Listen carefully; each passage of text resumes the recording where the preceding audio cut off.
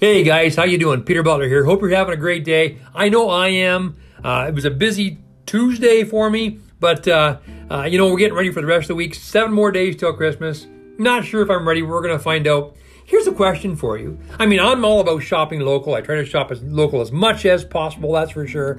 But with today's technology and some of the tools that are out there, there are great ways of shopping, other ways, alternative ways of shopping. One of those is the Amazon, the Alexa, the Siri's, and all that kind of thing.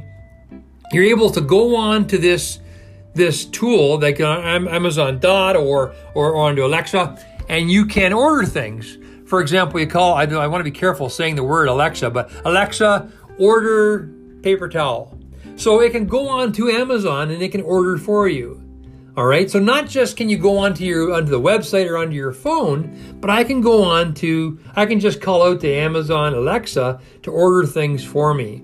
I don't have to leave my couch, I don't have to leave my chair, I can have my coffee, and away I go and order. How many people out there are doing that?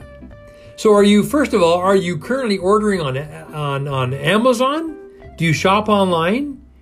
And would you go so far as to shop over your phone? Not even search, just shop over your phone.